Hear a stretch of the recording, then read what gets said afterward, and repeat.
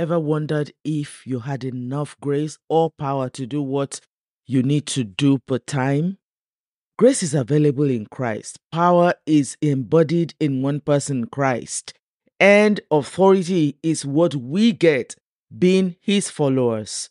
As we navigate the way of the cross, the way of power, we will hobnob with power. We will touch the power of the age to come, and we will learn how to deploy same to our world. Hello, my dear. This is Anne Ajadi with dear Anne, and this is the Walk With Me series. And this season of Lent, we will be interfacing with the power of God. We'll be looking at the event before the cross, why Jesus came, what is the story of Easter, and why is it so important to us. That's what we're going to do.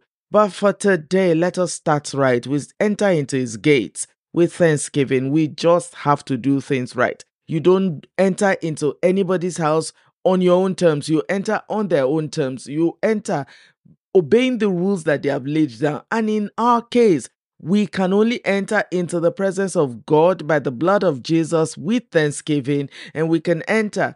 He says, come to him boldly. Come, it's your father's house. But the fact that it's your father's house does not mean that you can come behaving anyhow. So today, let's begin right. We acknowledge our guide.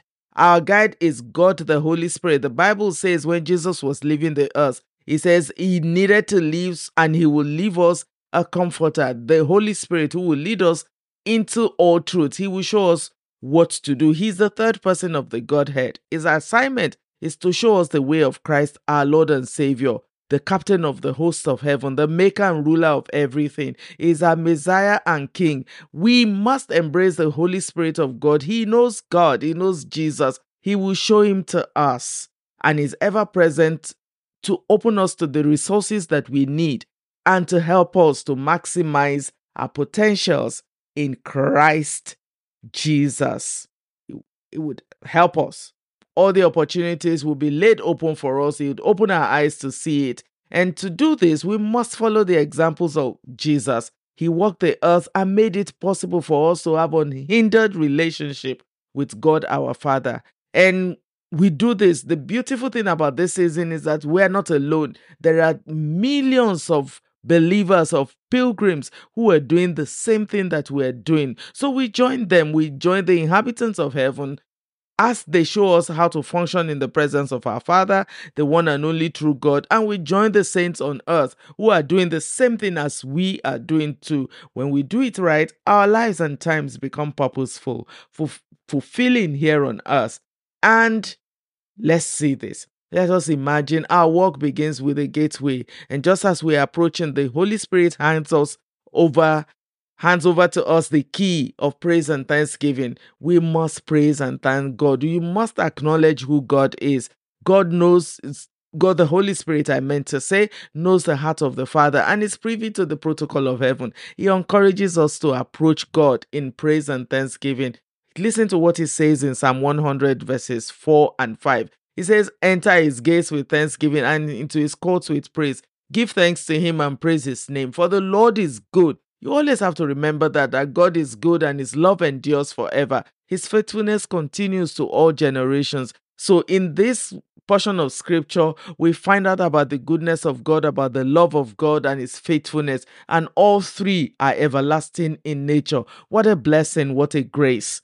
And to enter this great house, this house of our Father, the King of the universe, the monarch of the earth, to enter the password, the key is thanksgiving. It should be easy. Thanking God should be easy.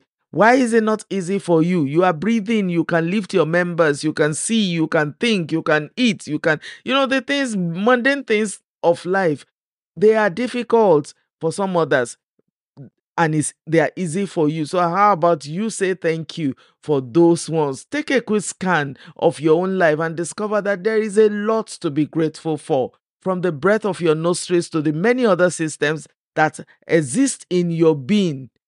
Somebody says you swallow water or you eat food, and somehow, every cell in your body gets to partake of that thing that you put in your mouth.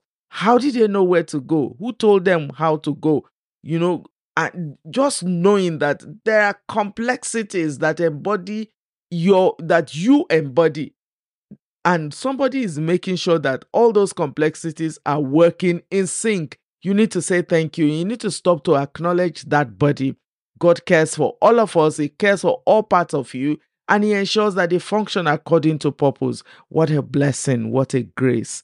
Now, my dear friend, take a moment to praise and thank God for His extraordinary grace towards you.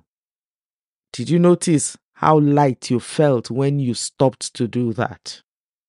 And you found that it was easy. Once you start to, enumerate all the good things that God has done, you find that it is so easy to find other things that you are grateful for. Hear what the psalmist says in Psalm 113, verses 1 to 9. He says, praise the Lord, you his servants.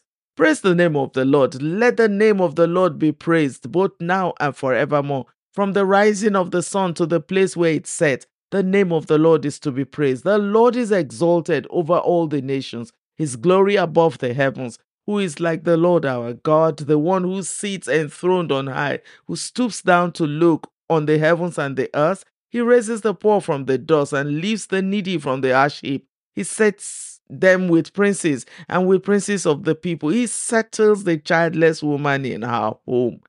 As a happy mother of children, praise the Lord. My dear friend, life is a gift to be cherished and lived in the service of God, our Creator. I want you to begin today acknowledging the grace that you enjoy. Write one thing, maybe 10, maybe 100 that you are grateful for, and stop and offer God thanksgiving. And even as you're doing that, listen for what God has to say, because every time you say thank you to God, He's ready to give you more. He's ready to give you more. He's ready to instruct you more. He's happy to see you. He's happy to hear from you. So this season, let us do it right. Let's walk the way of power. Let's go the way of God. It promises to be a wonderful time out with God. God bless you, my dear friend. Do have a wonderful day. Let's meet again tomorrow when we will take another stride in this way of the cross, in this way of power, in this Lenten season. Now, you may decide, I don't know if you have decided, are you fasting? Are you praying? Whatever you decide to do, understand this. Have a presence of mind and keep your heart inclined to the heart of the Master.